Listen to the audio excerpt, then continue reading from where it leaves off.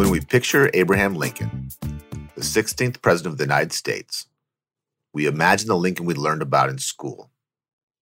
We imagine the tall, gangly Lincoln with his stovetop hat and chin-strap beard. Lincoln giving speeches to Union troops. Lincoln mending a fractured nation. Lincoln sitting in the presidential box at Ford's Theater. But there's another Lincoln we didn't get to read about. A flip side to the strong leader, a vulnerable Lincoln, hidden beneath that stoic, textbook grin.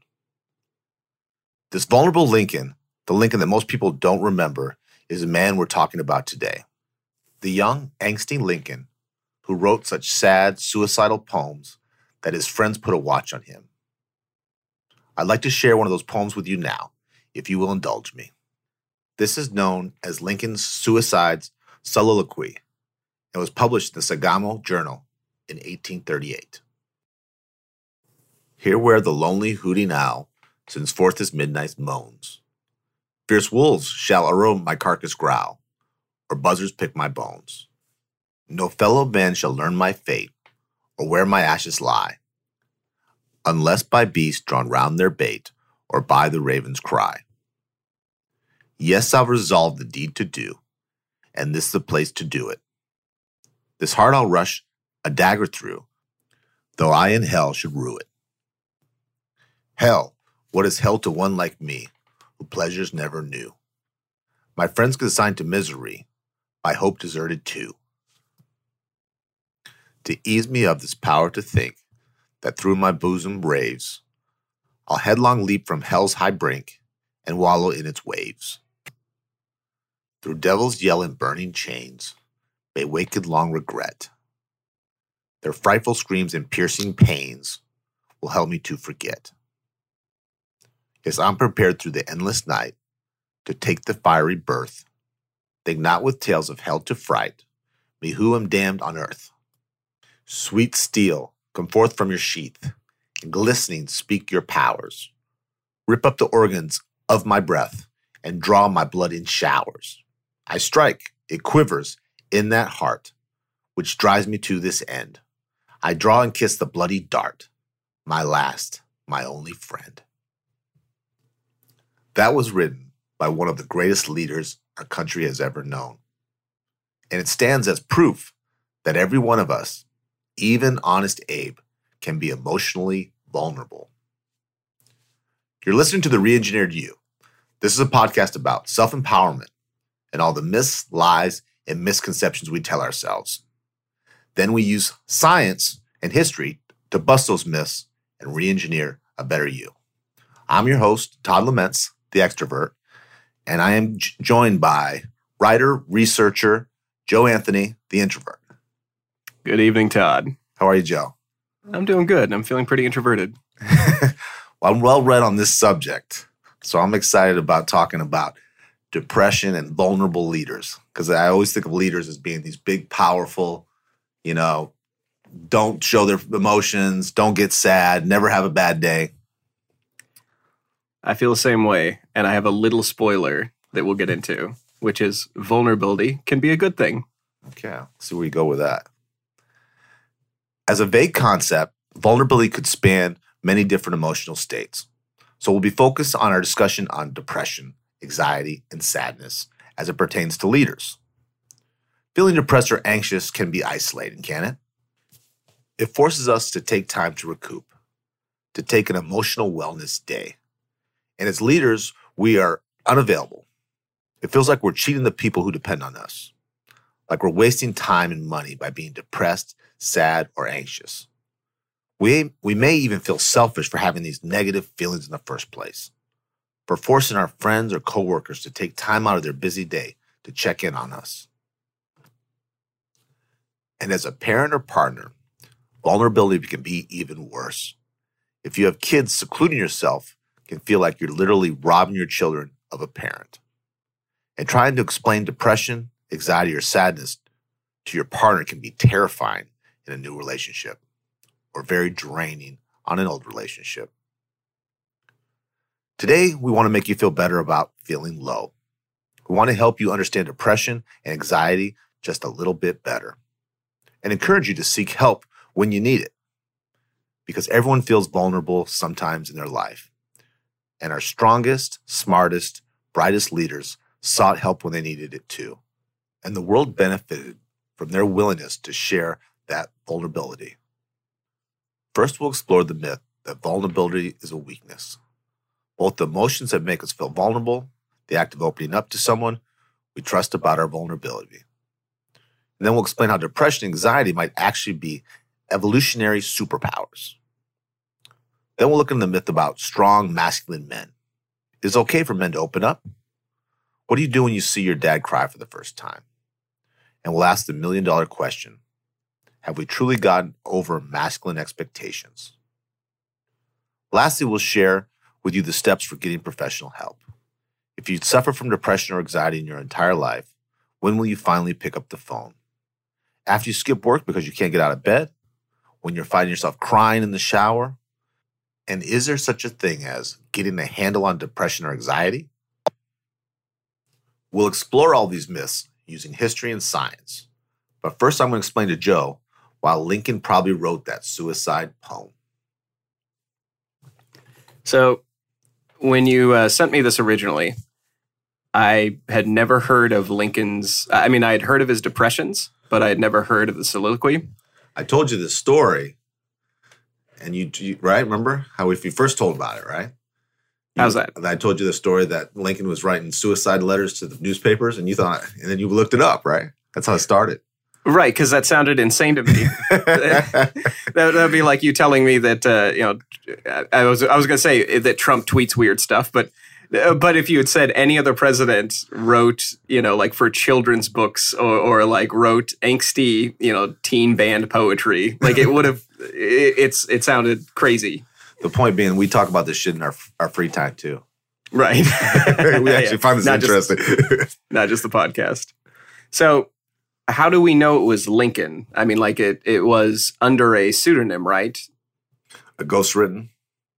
Right. The poem matches Lincoln's poetry style, his meter, and his diction, based on his other poems he's written. And it was published in a journal Lincoln had submitted to before, the journal, the Sagoma Journal. Okay, so he had written before, so we had something to match it to. Absolutely, and it was a dead ringer. Okay, that makes sense. And so, did he use any like a calling card? Like, did he use names or something that was specific? He uses the word dagger at a time when only Shakespeare readers were familiar with the word. Dagger also appears in Macbeth, one of Lincoln's favorite plays. Okay, that makes sense. The only time I had heard dagger used was Macbeth and Dungeons and Dragons. So that sounds good to me. So something else I noticed looking through this poem after you sent it to me, apparently he has some dead giveaways in the way he speaks. One of them I found was, and this is listed on both Wiki and a couple other web pages. He uses the phrase intensity of thought, which will sometimes wear the sweetest idea threadbare. And that's really similar to his poem, where he says, to ease me of this power, to think I, that through my bosom raves I'll headlong leap from hell's high brink and wallow in its waves. So what that says to me is his friends noticed that his words matched from his letters to his angsty poem that he sent to the newspaper. And that's how they're going to find out that I've been writing erotic literature this entire time. or poems or whatever. Like it kind of feels to me like you share with your best friends your best ideas, and then you publish those best ideas next week in a journal. This is a very, very thorough, creative call for help. Right, exactly. Right? It was tough in the old days, right? To get attention. Yeah. If you're going to submit something to a journal, don't use the ideas you've already shared with your friends. So why did he write the soliloquy? Like, what was going on in his life? Abraham Lincoln was clinically depressed. Everyone around him knew it. All his coworkers knew it. Lincoln's law partner, William Hurton, quote, his melancholy dripped from him as he walked. His apparent gloom impressed his friends and created sympathy for him, one means of his great success. He was gloomy, abstracted, and joyous, rather humorous by turns. But I do not think he knew what real joy was for many years. The perpetual look of sadness was his most prominent feature. If you ever write that about me, I'm going to be very... No. Sounds like a real drag, a real downer. Right. That's like the worst enemy at your like friend's wedding says that about you. It's yeah. I don't know what... He did not know what real joy was. That does remind serious. me of you, though. You don't know what real joy is. You are a miserable cuss most of the time. Creative geniuses are that. Yeah. So you have a couple other quotes from some of his other friends on his melancholy? I do. Francis Carpenter, a White House artist, quoted, "I have said repeatedly to friends that Mr. Lincoln had the saddest face I ever attempted to paint." So his painter is bagging on him. The painter recognizes the melancholy. Okay, here's another one. Fellow attorney Jonathan Birch quoted, "His eyes would sparkle with fun, and when he had reached the point in his narrative, which invariably invoked the laughter of the crowd, nobody's enjoyment was greater than his. An hour later, he might be seen in the same place in the same law office nearby, but alas, how different. His chair, no longer in the center of the room, he'd be leaning back against the wall, his feet drawn up and resting on the front rounds so that his knees in the chair were about on level, and his hat tipped slightly forward as if to shield his face. His eyes no longer sparkled with fun or merriment, but sad and downcast, and his hands clasped around his knees. There, drawn up within himself, as it were, he would sit, the very picture of dejection and gloom. Thus absorbed have I seen him sit for hours at a time, defying the interruption of even the closest friends. No one ever thought of breaking the spell by speech, or by his moody silence and abstraction that he had thrown about him the barriers so dense and so impenetrable no one dared to break through. It was a strange picture that no one would ever forgotten. I just can't imagine that big, tall man up in this corner, balled up, and that he's just so unapproachable.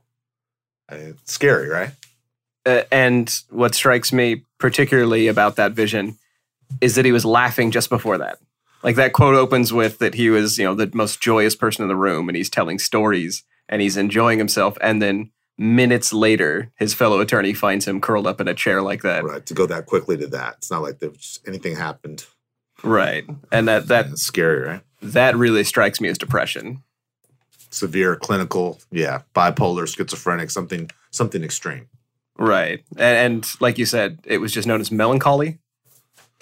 Which I think is a great term that we should use nowadays. Yeah. As opposed to just saying depressed. We're going to try to bring that back. Melancholy. It sounds a little classier, doesn't it? I'm having melancholy instituted into psychological papers. I think this is making us happy. This is depression. It is serious, but since we're both depressed all the time, this makes us feel good to know that we share company with one of the greatest presidents of all time. Yeah, it's like taking a fault and looking up and saying, oh, somebody so great and somebody who did so much for our country had the same thing I've suffered through, which is kind of nice. It does say to me, too, that he didn't care a lot what other people thought. He didn't try to put up a brave face. He wasn't always a politician. He was a man most of the time, and I admire that. Right. He was willing to literally curl up in a chair at a party. Okay, well, I suppose now's the time in our story where I try to validate Lincoln and explain why depression exists. When I usually start research like this, finding sort of like the evolution of why something exists in the human race, like why do we get depressed? Why do we have certain behaviors or tics that kind of, a percentage of us have it? It usually doesn't strike home like depression. Usually it's an abstract idea. There's a certain amount of humanity that has like an explorer gene or a genetic trait that allows them to absorb alcohol in a different way. Depression to me was sort of like I went into it thinking there would be no good answer, but there was. There's a good reason why humans have depression, and it kind of blew me away. What is it? So I'm gonna start with vulnerability in general, and then we'll lead into depression. So depression is something that can come from vulnerability. And I'm gonna quote some and talk a little bit about a TED Talk by Brene Brown. And if you haven't seen it, it's an amazing talk. Yeah, I've seen I love Brene Brown. She's great. Yeah, very humorous, and I love the way she outlines, how she got into studying vulnerability. So I'm gonna give a quick quote because we're generally talking about vulnerability and we're getting into depression in specific. So we'll start with the general. She says, "Well, I have a vulnerability issue, and I know that vulnerability is the core of shame and fear and our struggle for worthiness. But it appears that it's also the birthplace of joy, creativity, of belonging, of love." And that's such a profound statement during her speech, because at this moment in her speech, she's going to counseling. And it's after she had gotten the data and the information back on vulnerability. So for her, this is her having a realization. And I enjoyed that a lot. That's how I see it too. I see vulnerability as being honest. Vulnerability is honesty. Right, exactly. And that's where the research led me. Like I started finding over and over articles about vulnerability that talked about how it makes you more likable. I figured it would just mean that people picked on you more. like the world is a high school, and you're giving them ammunition, things to tease you about. Right. You don't have to point them out; they'll find them on their own. Right. Yeah. It's I don't have to tell people I'm vulnerable. They'll notice it. And they'll stuff me in a locker. Even though in my adult life, there's not a lot of lockers around me. I still imagine them, appearing behind me so I can be stuffed into them. But there's a great article in the Harvard Business Review that say what bosses gain by being vulnerable. And really what it comes down to is vulnerability is seen as being authentic, and it's seen as not putting on airs. The idea that you're vulnerable means that your people can connect to you and they can read you. That's something that's very important in the human race, is we like to be able to read each other, and we like to be able to identify each other's emotional states.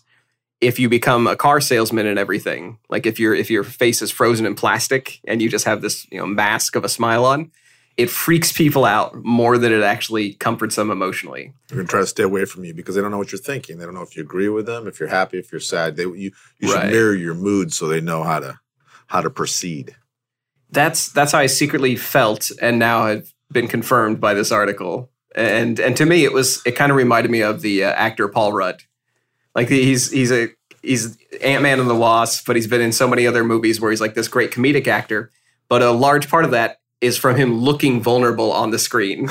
Like he does always look like he's a little bit confused, right? Exactly, yeah. Like he's like a confused puppy, and I just want to comfort him. And that's what you want emotionally in vulnerability. You want that more than the car salesman. You want people who you can connect to. And that's what we want. We want people to be able to talk to us about everything.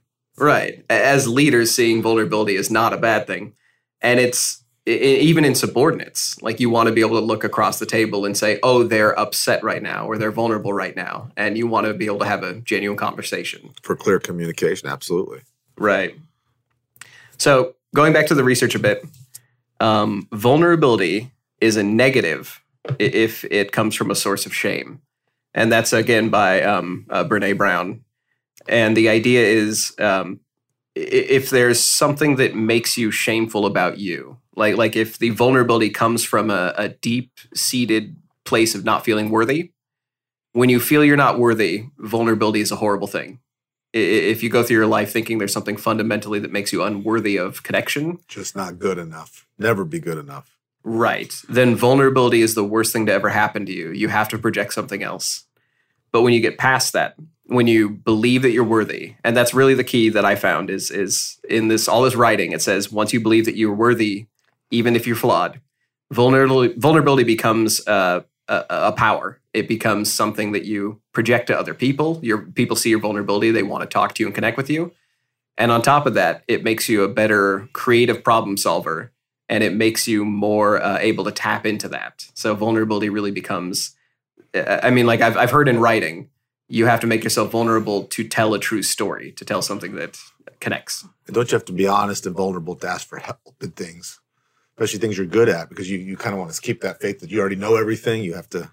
Right. You have to be able to admit that you don't have all the keys. That they might know more about this than you do. Right. And that's where you start learning too. If people see you're vulnerable and that you have gaps and blind sides, they'll support you. You make other people an agent of your vulnerability. Not that they're making you vulnerable, but they help you with your vulnerability. And that's where really you start making connections in life. So there's one last study I want to talk about depression, because you can't say vulnerability without depression coming afterward. I mean, like the two are so closely connected that this podcast is basically going to be a duo. This comes from a Scientific American article called the Depression's Evolutionary Roots. And so first we'll state that depression isn't an accident. I always kind of assumed in my life that it was a flaw, like there was something neurologically wrong with you. Snap out of it. Right. Yeah. You can just break it. All you have to do is, leave the couch. Stop thinking about it, right? But that's not really how depression works. There's something called the 5-HT1A receptor, which binds to serotonin. And it does this in sort of different parts of the brain. It's not just like one little localized area. But it's been preserved by natural selection, and it's found in every culture. So what that tells us is that it's almost an intentional mechanism, that we get something as a species out of depression. And that's something that started really making me benefit. There's a reason it's in us. Exactly. So we're going to get into that benefit today. We're going to tell people why they might be depressed. And this, to me, is kind of a beautiful thing. So what depression does as a function of how it changes your personality, depression makes you isolate, first off. So like the thing you read about Lincoln going and sitting in a chair and just taking his time to think. Depression also makes you abandon day-to-day tasks. You become lethargic. You stop taking pleasure in activities. You go through bouts of depression that can be lengthy and life-threatening if they're bad enough. And one would ask, how can that be an evolutionary benefit? Sounds great. It sounds like a wonderful life. Right. But to think of it more like a computer, not that a person is a computer, but think about the process of that it makes you slow and persistent. It makes you abandon normal, mundane problems, and instead you ruminate. Okay. And that's, in the scientific literature, that's what it refers to as ruminations. You become slow and persistent in breaking down problems, which would normally require huge amounts of time and obsession to get through. So instead of just continue to make the few mistakes, you sit back, you figure this out, get a new plan, recharge your batteries, whatever you want to call it. Right. So when you're depressed, you go into that mode, this rumination. And it shows in the literature, depressed people have patterns of highly analytical thinking as well. So they break larger issues into smaller chunks, and then they break those down further. And the funny part is depressed people know this. I mean, they refer to it as dwelling or brooding and all these negative connotations. But what it really is they're taking problems and just taking a couple hours or days, depending on how bad their depression is, to chunk up problems. Didn't you win a local contest on dwelling, Joe? Yeah. That you're very proud of. A champion brooder. Yeah, I've got a sash and everything. Now, one last piece of this is that depressed people have been shown to have better social dilemma solving abilities. So, for instance, when I mean social dilemmas, things like, do I bring up my husband's cheating and risk our finances, or I do confront him? Or if you're Lincoln, it's social issues like, do we go to war? They're big decisions, right? Right. And so depression allows them to sort of have this time to start this breakdown process where they seclude and they start chunking through this, like they're processing it. Like think of a computer, like when it starts thinking too hard, it makes that grinding sound. Yeah. Imagine a depressed person laying down, not wanting to move, and that sound just emanating from them. That's kind of more the reality of it.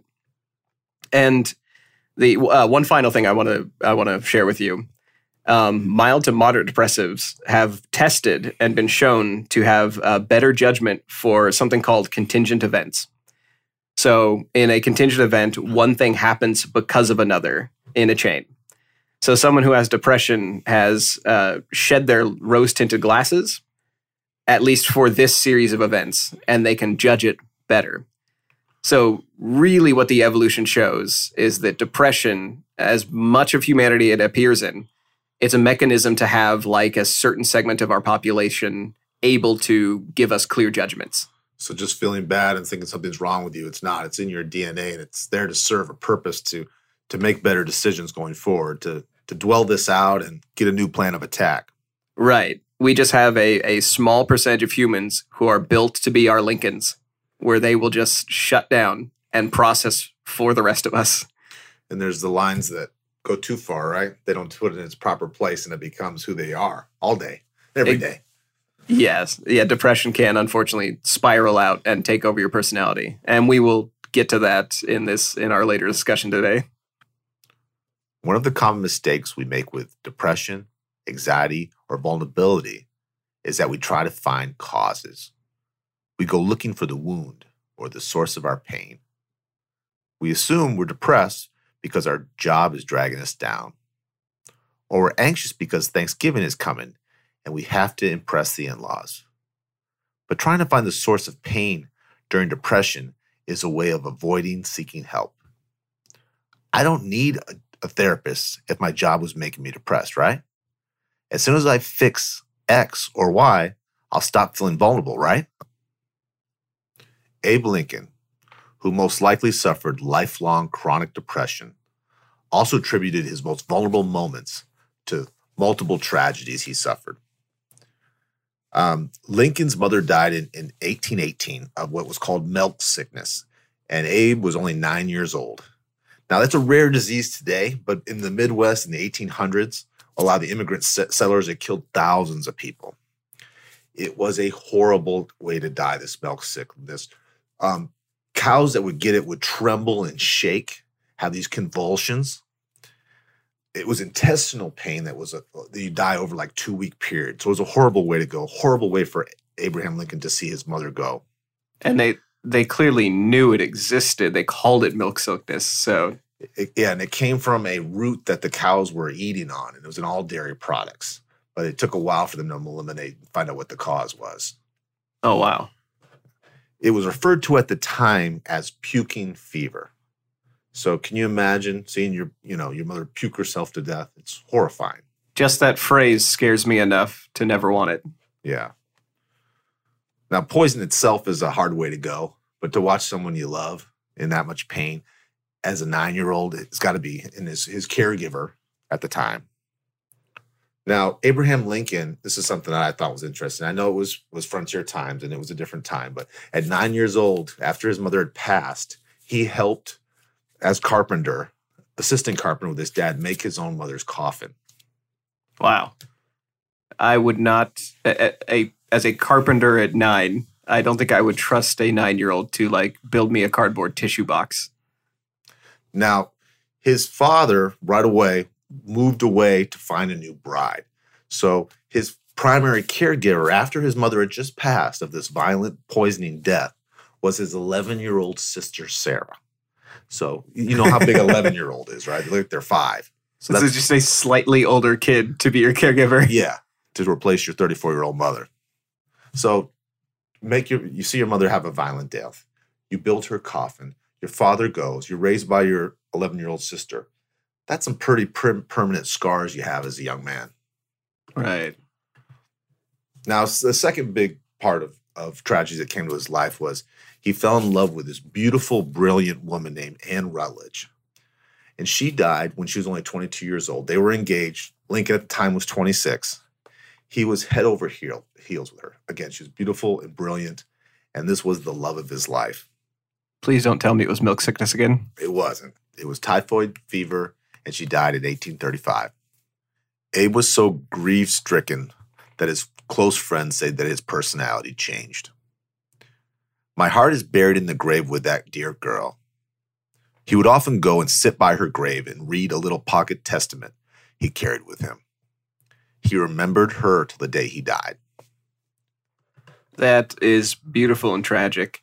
But after the soliloquy, I'm surprised it was just 1 or 2 sentences or a small book. So there's a pattern of young losses. And then this is the next one. This one's really shocking too. I mean, they all are, but this one was. 3 out of 4 of Abraham Lincoln's sons all died. And they were all under 18 years old, the 3 out of the 4. The 4th one lived to 82. that kind of stress, loss, and depression is more than I think anybody could handle and not have at least a breakdown or two.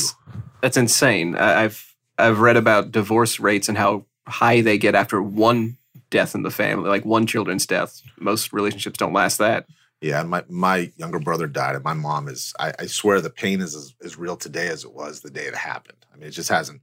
But two of his sons, Willie and Tad, they got the measles.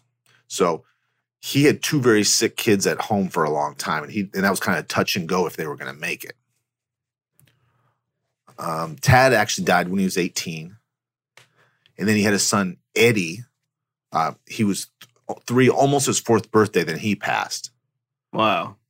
So it's hard to imagine that much loss in one family. 3 out of your 4 sons. If anybody could think that depression came from the events of their life, this guy had a reason. Well, then I think about him when he was in office and stuff, and he had 2 boys at home sick with the measles when he'd already had so much loss. I mean, how can you work full days and right that and be 100% and achieve what he obviously achieved? Right. I would be in the White House, and every time somebody comes in with a message, I would just shake my head and say, I don't care. Like, I don't imagine how he could do that. Now, Lincoln never recovered from the loss of Willie. He died at age 11. Both Mary Todd and Abraham were devastated, depressed. But Lincoln's vulnerability surprised his secretary, John Nicolay, and his ex-slave who had ranged Lincoln's wardrobe, Elizabeth Keckley. Elizabeth Keckley was shocked at Lincoln's vulnerability because he expressed sadness at times when men were supposed to be stoic. That brings us to our next myth, the double standard we have about men showing vulnerability. This is the tough part of the show where we ask the questions. Is it finally okay for men to cry? So the question we're answering, is it okay for men to cry? I don't know if this is going to surprise you, but the internet has a lot of opinions on this one. It was very difficult to use Google or Bing or anything at all because everybody had an opinion. Reddit, there are so many Reddit discussion groups on whether it's okay for men to cry. But generally as vulnerability, what I'm finding is that it's okay for men to be vulnerable with a big asterisk on why. I think it's okay for other men to cry, but I don't want to be seen as doing it. Right. I wouldn't judge you for I wouldn't have anything against you, honestly. Yeah. But me doing it's way worse. It's okay for everyone to cry, men to cry, if it's in sports, but not if it's your dad. Then it's just freaky. So. That's true, right? When you win the big game. Right, yeah. But that's so competitive that, yeah. Yeah, at the end of Rudy, it's okay to cry, but nowhere else. But we're kidding, of course. There's a little bit of science to this and a little bit of opinion, and we'll get into both. So the best titled article I've ever read comes from this Life Science article, and it's called The Science of Manly Tears. And it explains, well, first off, there's a lot of horrible, horrible quotes online from people who have made huge mistakes in the public sector, like in public. So I want to state first off that you and I are okay with people being vulnerable. This isn't a judgment at all. Absolutely. This really does come from a scientific article that explains that there are slight biological differences in men and women and why we cry and where we cry and how it happens. So we're going to get into that a little bit. So first off, in this Life Science article, they talk about how crying can make people feel closer to you. So that gets back to our vulnerability. Like when we talked in the earlier part about how vulnerability can make you seem more authentic. There's a picture of Obama when he was in administration after a shooting, and he's tearing up at the microphone. His eyes are welling up and he's pinching his nose. And they did tests, and they found out that people who saw that reacted positively toward his humanity there, that they didn't judge him negatively. They actually thought it was more revealing about him in his character. So connected. A lot of people connected with him. Right. And it kind of reminds me of what you read about Lincoln, where it was, Keckley was afraid or upset about Lincoln crying. But by and large, that's not really the judgment we have anymore. We've kind of gotten away from that. And the part about men crying at sports, that's 100% true. In this article, they say that men cry fewer tears per year than women in total, But when they do, they're much more likely to cry out of positivity. So when your team wins, or you watch a movie about, you work your pride up to that where it just spills over. Right, exactly. Like we're happy because at the end of Gladiator, like he wins or something like we're kind of dominant kind of thing. Right. we're so happy about the outcome. Yeah. That's my reason. Whenever anybody, if they catch me crying, I'll tell them I'm just watching a sports recaps on my phone. Like somebody's winning a fight. But back to the bioscience. It said in the article that women cry more often because they have shallower, shorter tear ducts, and they produce more prolactin, which is what women produce during breastfeeding. So generally, it's not just hormonal. Like that's sort of like the shitty male thing to always blame hormones. But it really actually is because shallower, shorter tear ducts. So they actually can't hold as many tears. So that makes me wonder, how many guys do you see like throughout their life where they're almost about to cry, but because they have deeper tear ducts, they're just like, it doesn't come out. That's interesting. Yeah. Yeah. As a young man, when I used to get monkey mad and about pretty much everything, I'd get so angry I would cry. And it was literally because of that. But it took a lot. And I had to be very angry. Yeah. That's the frustrated cry. I remember doing that a few times, definitely. So in short, the takeaway for this is crying is more associated with women. But crying does not devalue your masculinity. Now, here's the asterisk. A lot of the sort of like unofficial polls and Reddit arguments and people online talking about this, it really felt to me like if somebody is judging you as a man for you crying, it's less about, is it okay for men to be vulnerable? It's much more about a person-to-person judgment basis. So if somebody is demasculating you because you're crying, it's really because they had a problem with you to begin with. It's they had a problem with you as, they didn't think you were showing enough male traits, or they didn't like you for some reason. I agree 1,000%. Yeah, and this is their way to insult you. This was an easy one for them. Yeah, exactly. They see you cry. That's just an easy one to latch on to. So vulnerability, still perfectly acceptable in this day and age. For men and women. Exactly, yeah. Now we get into a little bit of depression. How the diagnosis goes and why there's a difference for men and women and how that expresses itself. Basically, why don't we catch vulnerability? Why should somebody like Lincoln's servant be surprised to see it when he had it his whole life? So women are, according to Mayo Clinic, twice as likely to be diagnosed with depression. And there are 3 reasons why, and they're all horrible. It's the first factor is they're more likely to get an early diagnosis because women reach puberty first, and so they start going to the doctor first. Parents are like, "Oh no, my kid is malfunctioning, and it's just puberty," and so they take them to the doctor, and then the doctors are more likely to catch depression when they're being diagnosed for other things when they're going through puberty. And another reason that they get diagnosed is because they get watched more closely during pregnancy. So, fast forward 8 years after puberty or 4 or whatever. Postpartum, what do you call it? Postpartum depression? Yes. Yeah, they're looking for that, but sometimes they will just catch simple depression. Okay. So it's not necessarily postpartum, but they have a microscope over them while they're going through pregnancy. So they're not more depressed, they're just more monitored. There's more check-in points in their life. Yeah, there are these points in their lives where they have a microscope on them, and it would be, the doctors are looking for reasons to say depression. And finally, the last one is the most heartbreaking one. Depression is usually diagnosed for people who have an unequal power status and a workload that contribute to a lifelong self-esteem issue, meaning not making as much money as men and having issues where they have been devalued throughout their life. That's how they get the late life depression diagnosis. Because they have to be the super mom, the super work person. They have to do everything. They do 5 people's roles in the house, and it's never enough. Right. So the one time where they may need the most support, and that's the time where they probably don't have a microscope over them, is later in life when they get that depression result or that diagnosis. Now, here's another depressing part. Here is why men go undiagnosed, why it's harder to spot depression in men. So we said that women are twice as likely to be diagnosed. Here's why men are half that.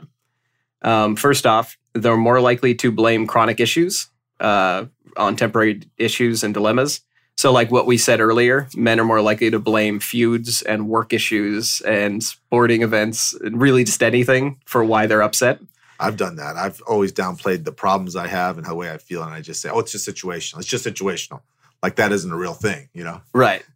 And it can become so micro. Like it can be like, oh, well, I'm depressed because I had a fight with my dad like 3 weeks ago. Like you can pick out you things. can find something, right? Yeah. My job sucks. Your job always is. Jobs always suck, right? Right. Yeah. It's no different. It's just now you're depressed and now you're thinking about it. But that's the nature of depression. It in itself is a mechanism to make you dwell and to make you parse out problems. So by its nature, it makes you start looking for things to fix. And so that's why men are more likely to blame those temporary issues, and thus they don't seek help. Women are more likely to attempt suicide, whereas men are more likely to complete suicide. And that's simply because men are more likely to use guns, and they show fewer warning signs. More violent things. Exactly. Yeah. They'll leap off things more often or use a gun more often. They're less likely to tell people how they're feeling, so that combination. Yeah. To put it in a slightly crude way, but one that kept coming up in the articles I found, men are way more likely to just have a really bad week, get depressed, and then get drunk and then do it. They have no warning signs. It's a completed thing. As people in the suicide community or suicide prevention community say it, it's a permanent solution to a temporary problem. And that really seems like the Mayo Clinic, what they're saying here, that seems to back that up quite a bit. We talked about how people saw the vulnerability in Lincoln throughout his career. Now we come to the important part of Lincoln's story, the real lesson we should take away from this vulnerable leader. Know when to get help. Now, doing the reading for this episode and just some self-studies things, I tripped over a few things I thought was extremely interesting. That we talked about this offline with you, when you write, being very obsessive. His people that he went to school with, the people that he worked with, said he was an intense self-studier. They explained it to him being like working himself into a manic state and study so hard that they would keep tabs on him. They would check in on him because he'd be reading so much. He was an avid self-learner. He'd get his hands on anything he could read, but they were afraid that he might learn himself crazy. If you've ever heard of that. I've never heard of that. It's something I haven't heard of, but now I believe in it. For whatever reason, or combination of reasons, in the late summer of 1835, Lincoln's depression was pushed into the open air. After several weeks of worrisome behavior, talking about suicide, or wandering alone in the woods with his gun, an older couple in the area took him into their home. Think about that. So the tribe was trying to keep this guy. He's wandering around the woods with a gun. That sounds pretty scary, pretty Stephen King-ish. That's not something I'd expect any couple to take somebody in like that. Like if you see a 6-foot guy with a stovepipe hat. When the average height was 5'6" back then, right? Yeah. Right. Giant. It's like Slender Man is walking through the woods with a gun. Let's bring him in and give him breakfast. You'd be afraid for your own safety. Right. Bowling Green, a large, merry man who was a justice of the peace and who became, other villagers said, a kind of second father to Lincoln, took care of Lincoln for 1 or 2 weeks. When he improved somewhat, they let him go. But Bowling Green said he had quite the melancholy for months. It was very common in Lincoln's life, before in his office, for his neighbors to take turns checking on him. 2 major concerns was that he would kill himself or that he was flirting with becoming mentally insane. They, as a community, watched his mood and monitored it like the weather.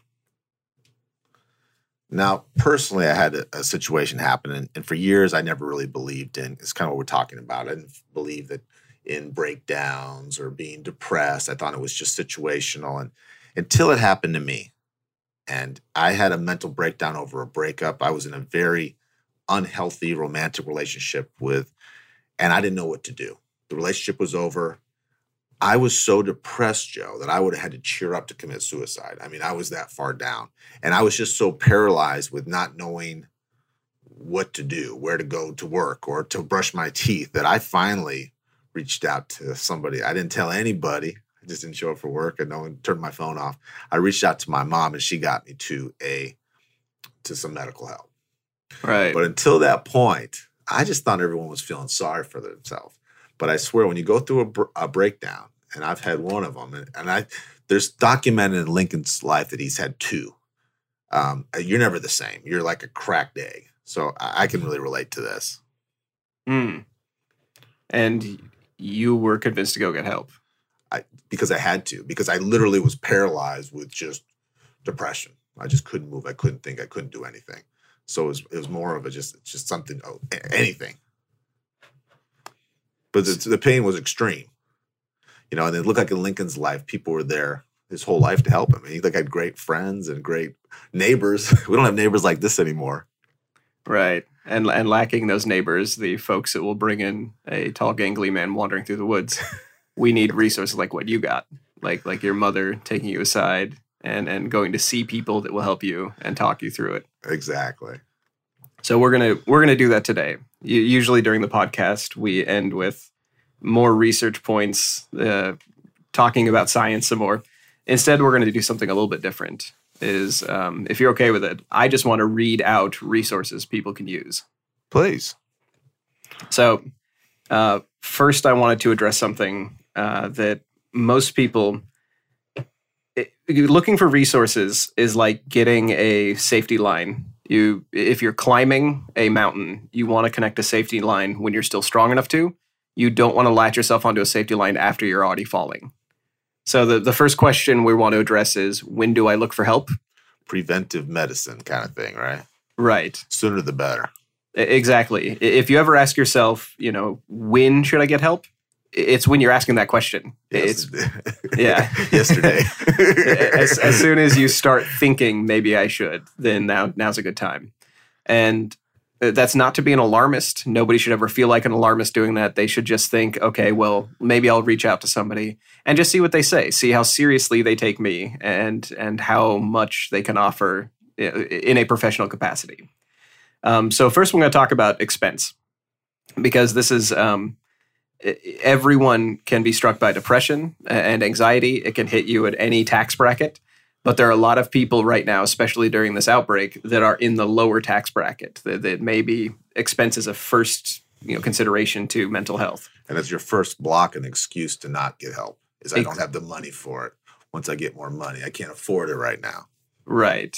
We all think of extremely expensive shrinks on TV saying, sit on my couch, and then they charge you $1,000 per visit.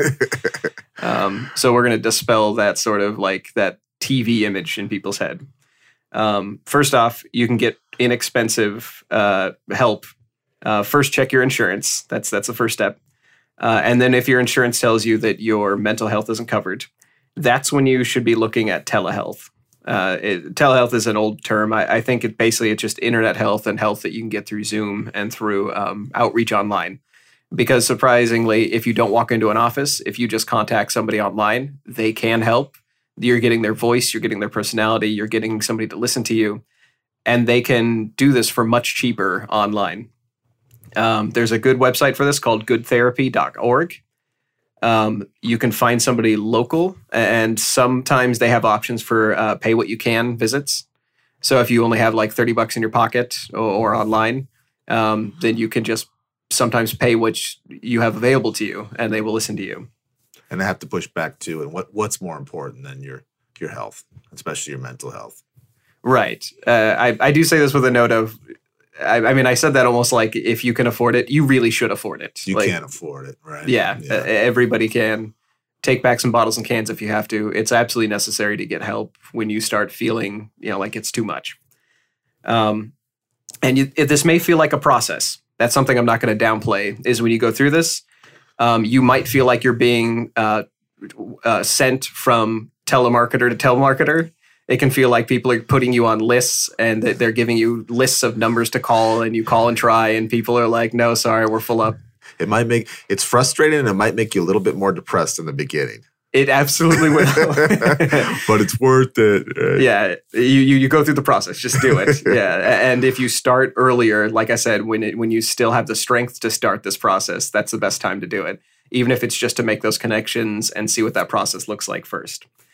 Another thing, if you're a bit past the shopping around phase, like we talked about, that's when you can start calling up non-emergency and anxiety and depression groups.